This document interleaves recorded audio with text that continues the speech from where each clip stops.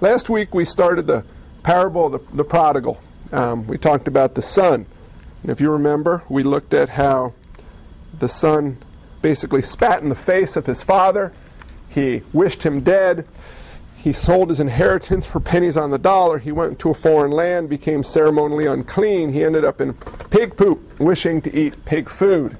And we talked about what sin is and why we should flee it and what it does to us. Today we're going to continue the story. Last week, when we looked at this in context, remember we saw a lot of jaw drop moments for the Pharisees and the scribes.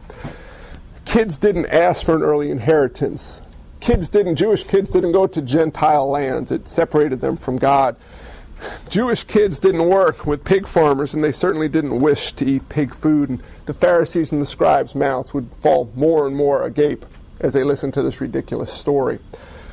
Well, today we're going to see the jaws drop all the way and smack the floor, as we see in Jesus' story, how the Father responds. We're going to put it in context, because if you don't put it in context, you completely miss what's going on. But today we're going to take verses 20 through 24 of chapter 15. It reads, "And he arose," we're talking about the son, "and came to his father.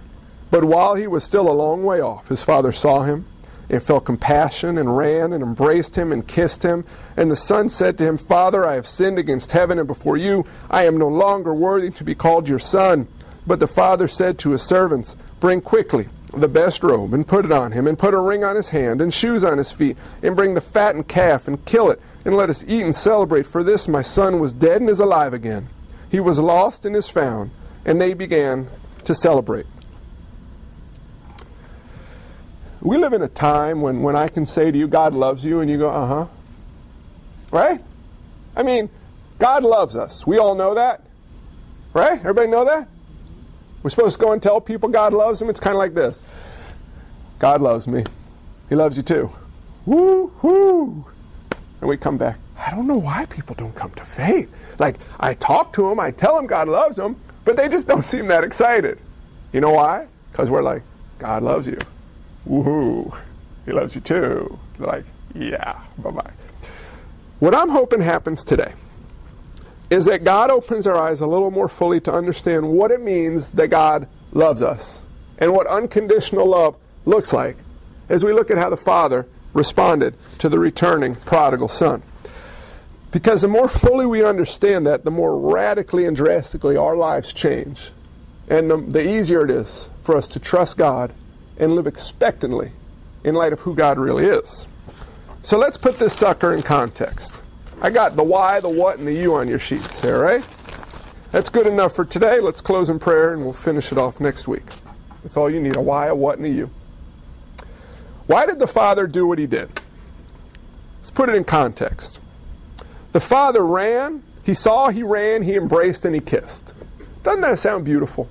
I mean, if you're making a Hollywood movie, you get a guy, I don't know, 65, 70 years old, give him a little beard. He's sitting there, out in the field, and a dust cloud in the distance, and some music comes out. A Little House on the Prairie music would work. I don't know what's playing. Chariots of Fire doesn't fit. Eye of the Tiger. You don't have to fit Rocky music. It works. But the dust cloud grows bigger, and the Father's looking, and the son's coming, and the son's head is down, and the dad sees him, and he just takes off. And you slow the film down, so he's running, and you got the music. It's just boom, like Chariots of Fire, final race, and the son looks up. He doesn't know what's going to happen, and the Father's running, and he's dropping everything that's holding him down. And he grabs the son and hugs him and kisses him, and it's the greatest scene of a movie ever, right? What do you think when you see this? The dad's running, embracing, and kissing. What goes through your mind here? If you're a Pharisee or scribe, you know what should be going through your mind? What? What? The word ran, trecho. This is an Arabic culture. Do you know in Arabic translations for over almost 1,000 years, they would not translate trecho as run. They wouldn't. No Arabic translation used trecho as run. You know why? Because they never saw a good Hollywood movie. In an Arabic culture such as this, grown men simply do not run in public. It is unheard of. It's hard for us to grasp because we live in a culture where nothing is unheard of. We can't really embarrass ourselves in this culture. Somebody's doing something, you know. You could dress in a gorilla costume and run through a mall singing songs. People be like, eh. But this is scandalously unheard of. And Arabic translators would not use the word run because obviously the Father in this parable represents God. And the thought that God would run in public was ridiculously unheard of. It couldn't happen. Clearly, the author had another intent with the word. But he didn't. Trecho can only mean run. There's no way around it. Men didn't run, but this father ran in daylight. These guys didn't live on these horse farms out in, rural Virginia. There were people around. They would see this father whose son said, "I wish you're dead, give me my money." He sells it for pennies on the dollar. He goes to a foreign land. He squanders it in reckless living. He comes back, and his dad, in public, shames himself by running, embracing, and kissing his son. Why? Why did the father do that? Do you ever stop to think about that? In this culture, in the American culture, you can do anything you want, and we assume that if you come back, the person's supposed to forgive you. I'm so sorry I murdered your dog, stole your car, stole all your money. Like if Bernie Madoff comes out of prison, it's like, you whoop him a little, but you're supposed to forgive him and let him move on. What this kid did, best case scenario is his dad might let him on the property in this culture. Might. He almost certainly wouldn't. A hired servant, you're talking about next to no chance, but the slightest possibility, and that's best case scenario. Okay? But this dad runs out to him. And think about, where did this kid come from? Where was he right before this? In pig poop. They didn't have days ends on the road home for this kid to shower and get new clothes. He flat stunk. The dad runs to a kid who is ceremonially unclean, who has shamed him and embarrassed him in public, and embraces a filthy, dirty, pig poop stinking kid and gives him a kiss after thoroughly embarrassing him. Why? Have you ever thought about that? Why? He loved him. He wanted to initiate forgiveness and reconciliation with his son. He wasn't waiting for his son to come to him and say, "I'm really, really sorry. I really messed up. I know it. I want to pay you back for what I've done. I'll work my whole life to try to make you love me and forgive me. Can I please have a chance?" That's not what... The kid barely got some words out. He was forgiven. The kid walking into town should have been shamed beyond measure. He would have been. Walking in after doing what he did, the looks he would have received from those people. The dad ran out and took the shame upon himself so his kid wouldn't have to. He took the embarrassment upon himself so his kid wouldn't have to. The kid should have humbled himself before the father, but you see what happens is the father humbled himself before the kid. Read Hebrews 12:2. Write that down and go read that some other time. Again and again and again and again. I'll read it to you now. Read a verse like Hebrews 12:2, and you think of the struggles we have with being embarrassed because we're Christians. The fear we have sometimes in identifying us. People say, remember we talked about as we went through the Gospel of John, are you one of those born-again freaky Christians? And we want to back, well, God forbids people identify us as people who love Jesus, right? But when you understand Daddy ran out and grabbed you in your pig poop, you take a verse, I'll take 12:1 and 2. Therefore, since we are surrounded by so great a cloud of witnesses, let us lay aside every weight and sin which clings so closely, and let us run with endurance the race that is set before us, looking to Jesus, the founder and perfecter of our faith, who for the joy that was set before him endured the cross, despising the shame, and is seated at the right hand of the throne of God. When Jesus hung on the cross, he would have been thoroughly embarrassed. They walk by, oh, can't even call down someone to help you, huh? And you claim to be God. the pain he suffered in the separation relationally between himself and the Father in that process, the embarrassment, the humiliation. I mean, he came down from heaven fully God and took on the form to become fully man to live amongst us. Do you understand the humility that takes? And we're the ones who should be falling before Christ, saying, I am so sorry, I have screwed up, there's nothing I can do, but can I at least be a hired servant in your house? And before we can get the words out, he forgives us. And he reconciles us to himself. Now, the fact that you and I can go through life and kind of, yeah, God loves me, he forgives me. It's crazy. I do it. It's crazy. You understand that? Imagine the dad runs after this kid. The whole town is like, what? I mean, this guy is going to be bad talked for the rest of his days. He grabs his son. He kisses him. He hugs him. He brings him home. Now imagine the kid's like, yeah, come on, back off, Dad. I need some air here. Listen, I want my room back. I want some stuff back, and we're going to do it right this time, because if I don't get it my way, I'm leaving again. That ain't going to happen, is it? This kid is going to be so floored by the love of the Father for him and incomprehensibly have to deal with the forgiveness that he did not deserve. I mean, this is grace by faith and not by works. You understand that? How often do we try to work to make God love us more? God, I want to try harder to make you happier so you'll love me more. You're saved by grace through faith and not by works, so that no one can boast. Had an interesting conversation this week. You'll hear a lot more about it in 2 weeks when we get into the next parable. How often do you hear questions, can a Christian blank? Okay? That's what struck me this week. I was providentially had this conversation with my mentor, then a conversation with a friend of mine. The friend of mine says, there's this lady I know whose husband is repetitively stealing from the church they go to, large sums of money. And I have this feeling that she's going to want to leave him. Can she? He says to me, I'm like, dude, take that off me. I don't want to get involved in this. I said, ready? This is going to sound crazy. So sit on it for 2 weeks. Can a lady without a biblical support divorce her husband because she's sick and tired of him stealing money? You know what my answer was in light of speaking to my mentor? Sure. He says, but the Bible doesn't allow it. I know.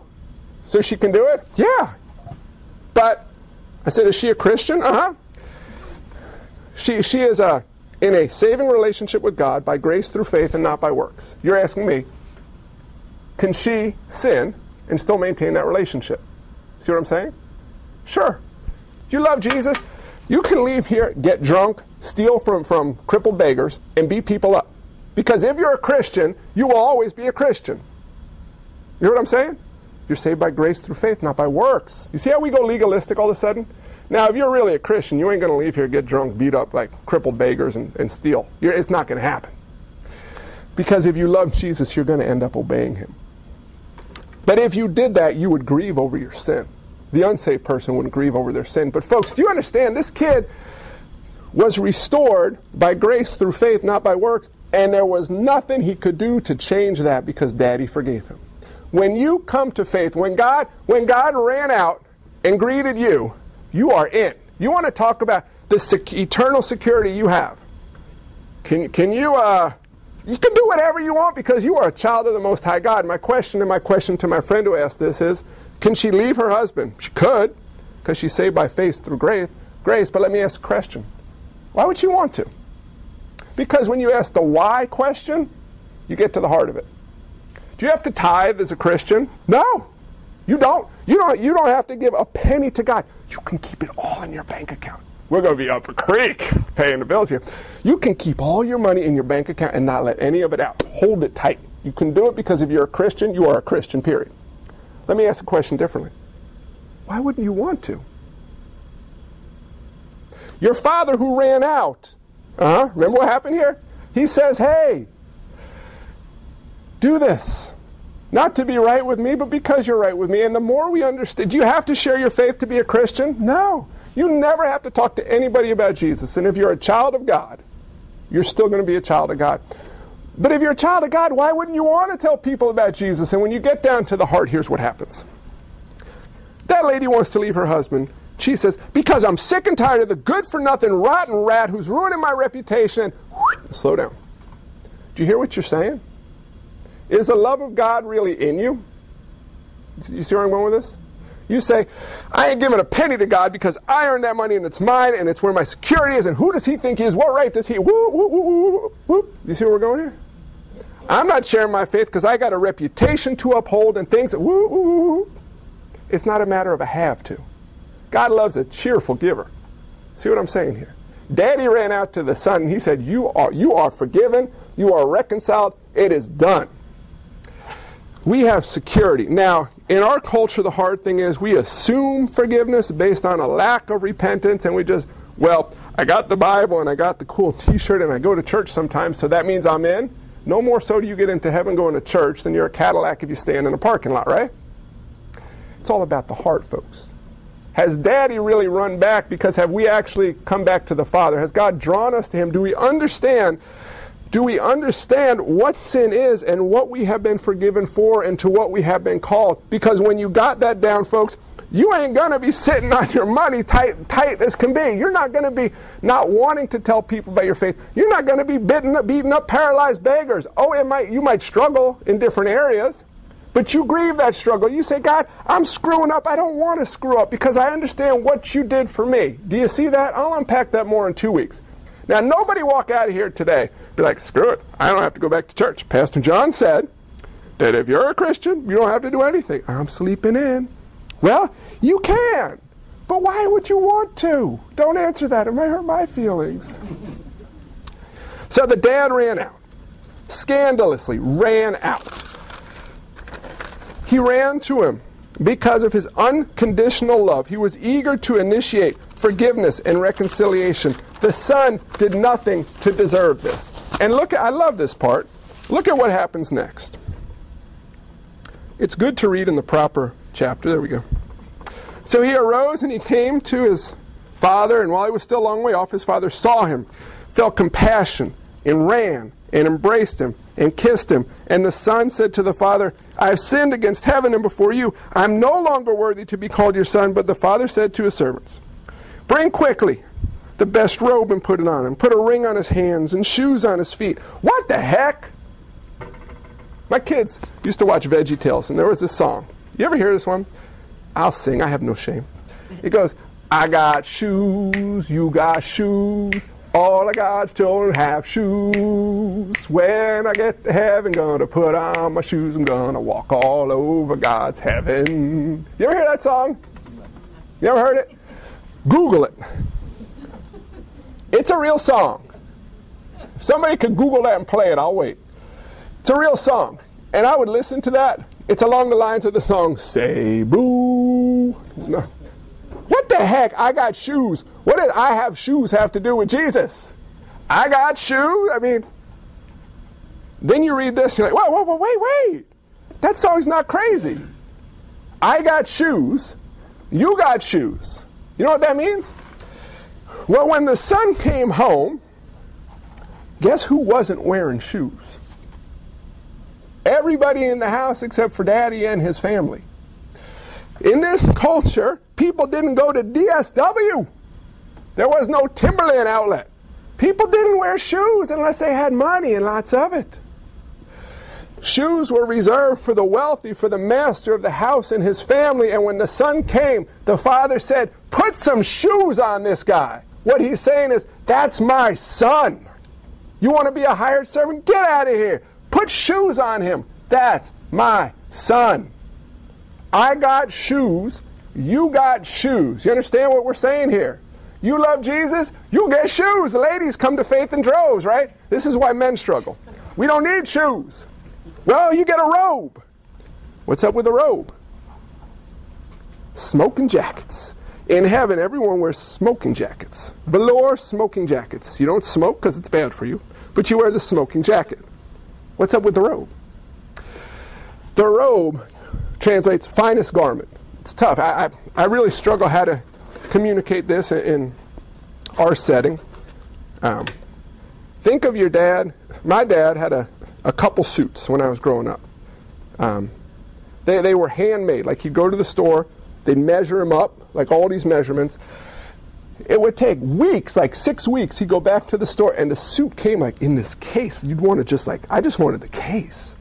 They were handcrafted, handmade suits. I mean, it never hit a machine that was not touched, like used directly by a person. They were handcrafted, custom suits. And he didn't wear these to the baseball games or to McDonald's for breakfast. These were his finest suits used for very special occasions. It's kind of what we're talking about here. The finest garment. This was something that would only come out on at the most special time. When he put it on his son, he was showing the son was a person of utmost distinction in his eyes. Kids got shoes. You're my son. Let's keep going. Put the robe on him. This kid is of utmost distinction in my eyes. Can I ask you a question? Have you ever felt insignificant or ordinary? Huh? I mean, if you're not on the shows at 7 to 7:30 at night, you know, those gossip shows or whatever they're called, you're not important. If you're not on a magazine cover at the grocery store, you're just ordinary. How many if people Google your name and nothing comes up, your life is meaningless. But realistically, most people don't know us. We're not all celebrities. We're not famous. People aren't like writing us letters, will you be my friend? We can feel average and ordinary, can't we? Isaiah 61:10. You want to go there for me, Renee? You got tabs on that sucker? Isaiah 61:10. The next time you feel ordinary, the next time you feel average, think about, let Renee read this. I will greatly rejoice in the Lord. My soul shall exult in my God, for he has clothed me with the garments of salvation. He has covered me with the robe of righteousness, as a bridegroom decks himself like a priest with a beautiful headdress, and as a bride adorns herself with her jewels. When you came to faith, God put a robe on you. You ain't ordinary or average to God. You understand that? Do you understand how uniquely special you are to God? In the most appropriate usage of the term, God is infatuated with you. He is aware of everything that goes on with you. He desires only the best for you. Think about this, he wanted to spend eternity in relationship with you. It wasn't like, oh, darn, you came back. He called you back and ran at you because he wants to live in relationship with you forever. That's crazy. You ain't average or ordinary. You got shoes. You got a robe. And then he said, stick a ring on the cat. Why? A signet ring. The signet ring declared that everything that was the daddy's is the son's. Wait a minute. Same kid who took his inheritance early, blew his third, wasted it, squandered it in reckless living, comes home, and what does daddy say? Oh, you owe me big time. Your brother's getting the inheritance, but you know, I love you, you got your shoes, you got your robe, but really, I think you burned your stuff. No. You know that third you burned, kiddo? Just take the rest. What? The signet ring. Imagine, when I went to college, my dad gave me a Sunoco gas card and a credit card with very clear instructions. You be very careful with how you use these. He said, you can get gas when you need gas. If you need to charge something, go ahead. But it better be important. But with that card, I could have gone flat crazy. Because it was his actual card. Like his limits and stuff, I could have gone crazy. But at some point, I would have had to talk to my dad. Because that darn bill would come.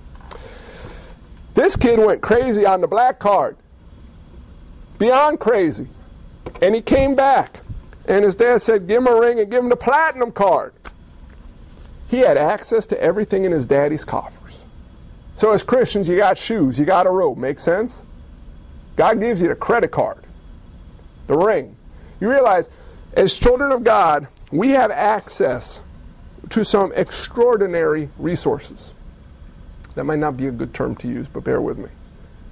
Who dwells within us? Have you ever thought about that? Well, I don't know if I can. Oh, please. You don't know if God's going to allow you to, but can you? Well, see, I don't think God can use someone like me to, whoa. Someone like who? Just an ordinary, average or a shoe-wearing, robe-decked-out, ring-waving, full-blooded son of the Most High God. When I was in college, I had access to cash because my daddy allowed it. As a Christian, I have access to the kingdom of God. I can talk to daddy directly. I have God dwelling within me. I got more resources than I can ever use. All I have to do is take the steps of faith and obedience as I understand more fully who ran out and grabbed pig stink and forgave me and brought me home. And this part here, watch this. He got him decked out in the shoes, the robe, and the ring, and they call for the fattened calf. Now, as Americans, that's tough because that's like a trip to Texas Steakhouse. Let's go have steak dinner. People didn't eat steak in that culture. Only the very wealthy and only on rare occasions. They didn't. It was cost prohibitive, to say the least. What was going on in the land? You remember? Famine. It's famine. Do you know what fatten means literally? Grain-fed. They got Kobe beef on crack. How are you feeding a cow grain when the whole population's starving? You got to have some cash on hand. This is a rich daddy. And he didn't know the son was coming back. It's a parable. It's a father. It's not God who knows everything. He didn't know the son was coming back, so this cow was fattened up for a big old celebration. And then the son showed up and he said, forget that other party. We're having a big time party because my son who was lost has been found, who was dead is now alive. They break out the fattened calf. We're talking about 500 pounds of edible grain-fed Kobe beef. This isn't like they got three of them, they're going to call the mom in, let's eat. You don't grill 500 pounds of steak for 4 people. You don't grill 500 pounds of steak for 10 people. Think about how many people eat 500 pounds of meat. There's a party. There's a party. The man who shamed himself in public is inviting the public to come to a celebration. Right? Who is the party for? What do you say? You say the son? It was not for the son. It was for the father.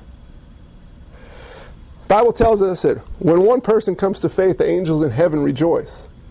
Not because they're so excited that person came to faith, though there is joy, but because they see the joy of God when a person comes to faith.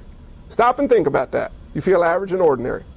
They're not like, yay, good for you. No, they see the joy in God the Father when a sinner comes to faith. And they can't help but have a party. Daddy saw his son coming back. He ran out to him. He didn't say, I'm throwing a party for you. He said, we're having a party because I am too stinking excited to contain myself. My son, who chose to distance himself from me, has come home. He is restored. We are reconciled. Kill the fat cow. Play the music. Kill the cow. Let's eat. That's crazy. Do you understand how much God cares about you? Do you understand how much joy it brings to him that you came to faith? I understand that God works in that process to open your eyes, to draw you. Understand from where we sit, you have to make a decision to how you respond. But God is not some emotionless guy who manages robots. I chose that one, welcome, that one, welcome. No! We are the elect. God chose to bring us to faith. And when we come to faith, God rejoices with a joy we cannot fathom, and there are parties in heaven for just one. There ain't no average and ordinary in the kingdom of God. So when you leave here today, don't you leave here like, people call you up. Gosh, I get phone calls sometimes. How was church today? Oh, it stunk, all right? Ask a person how church was. Oh, it was great. Oh, man, church stunk. So here's when people call me. Sometimes, I'll say to them sometimes, how was church? It was good. What was the sermon about? If somebody asks you, I don't care if you can't remember the last, we're going to be 5 years in April.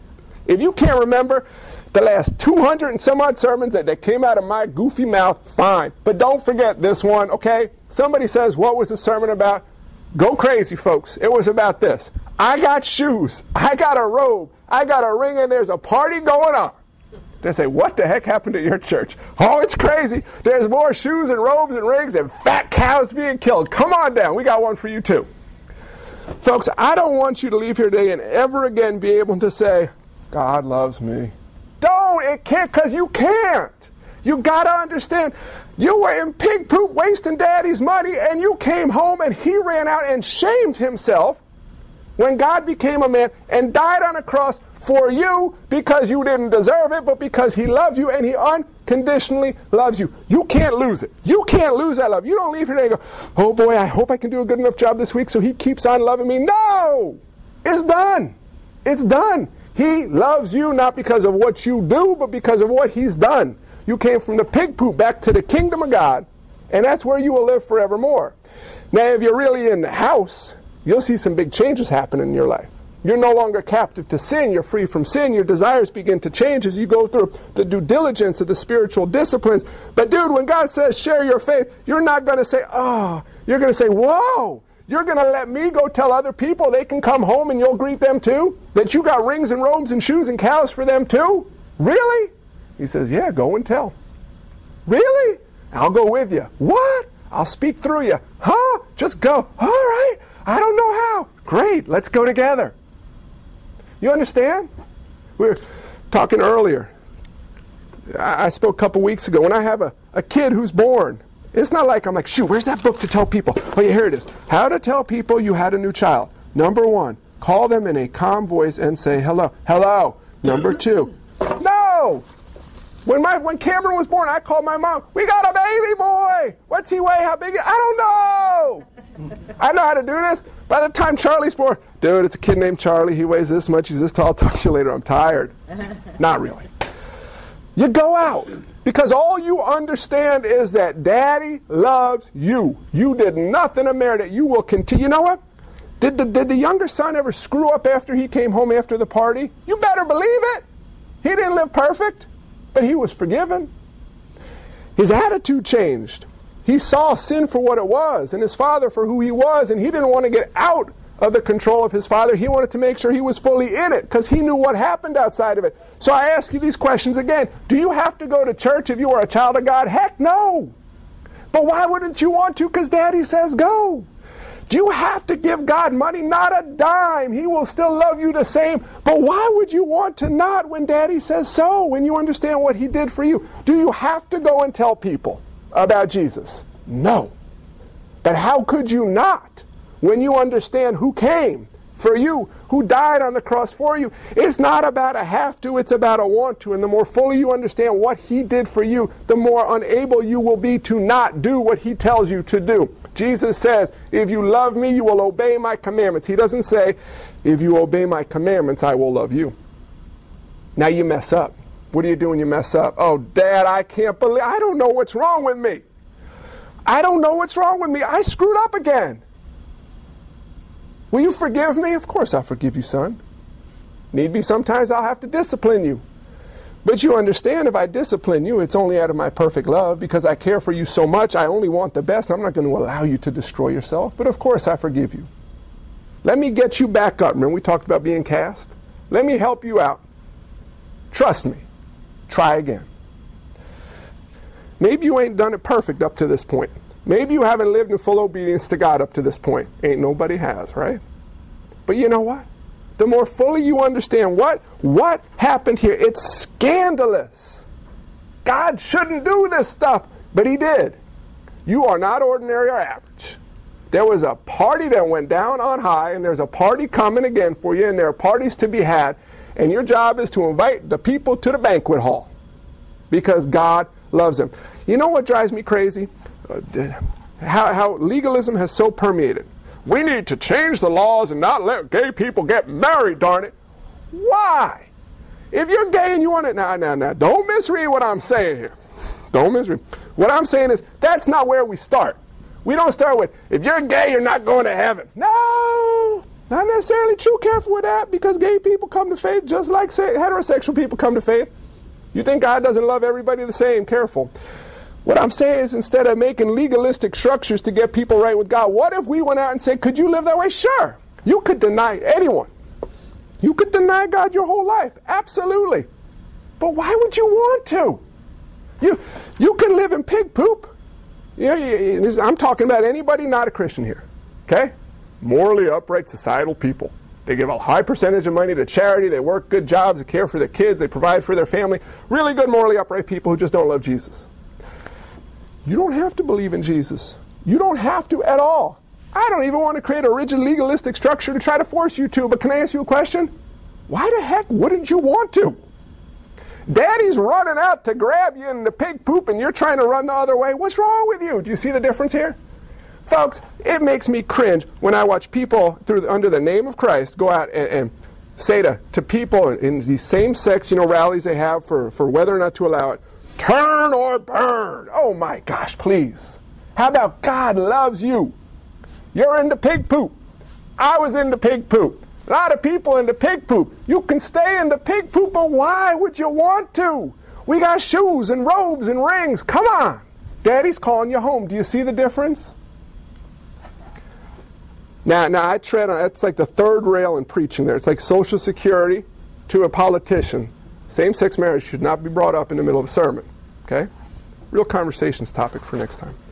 What I'm saying is, let's go out and tell some people how much God loves them. Let's not tell them how they got to change to get right with God. Let's not tell them what they're doing wrong and how offensive it is to God, and unless they change it, they can't be right with God. Oh, let's explain sin. Remember where this parable started. A lot of people into pig poop living crazy in the brain. We go out and point out, hey, you're living in pig poop, but Daddy loves you. He sent me to call you home. He's waiting for you. He's got some stuff for you. He wants to live in a relationship with you forever. But God puts that onus on us to go out and tell him, doesn't he? Could he do it without us? Absolutely. Will he? I don't know. I don't necessarily want to find out by neglecting the responsibility that my daddy who hugged me covered in pig poop told me to do. I just want to do it because I want to please him. Here's all I want you to take from this. Understand the love of God a little more fully. You don't have to win God's approval. You don't have to work to make God love you more. You don't have to worry God will grow tired of you or he'll ever forget about you. It ain't going to happen. Understand the position you sit in. Shoed, robed, and ringed. That leads to number 3. We live out of gratitude. We remember where we came from. We understand forgiveness. We understand patience. We have focus. And our desires begin to change. It's not about, do I have to? It's about, why wouldn't I want to? Our focus isn't on the stuff we can get from God. It's on God himself, who gave us himself through the work of Christ. Do you see that? Don't miss this. There's stuff there. God gives us good and perfect gifts. But God is the ultimate gift. I think it's John Piper has the title of a great book. The title is, God is the Gospel. Eternal life is living in relationship with God himself, which happened because God initiated forgiveness and reconciliation. So, all I want you to get out of this, folks, 3 words. God loves you, and I hope they mean a whole lot more robust thing than they might have however many minutes before I started babbling up here. Let's pray.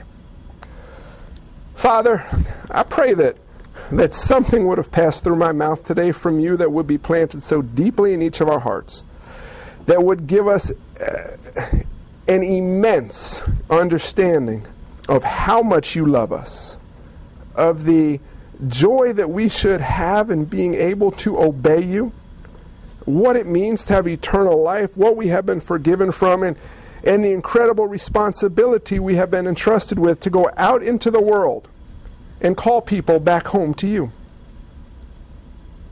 God, I pray that you would give us the focus Renee keeps reminding us we need. And that focus would be on you, that we would have forever before our eyes a picture of you scandalously running out to us, coming home humbled, but finding you humbling yourself before us in the form of a man who was fully God.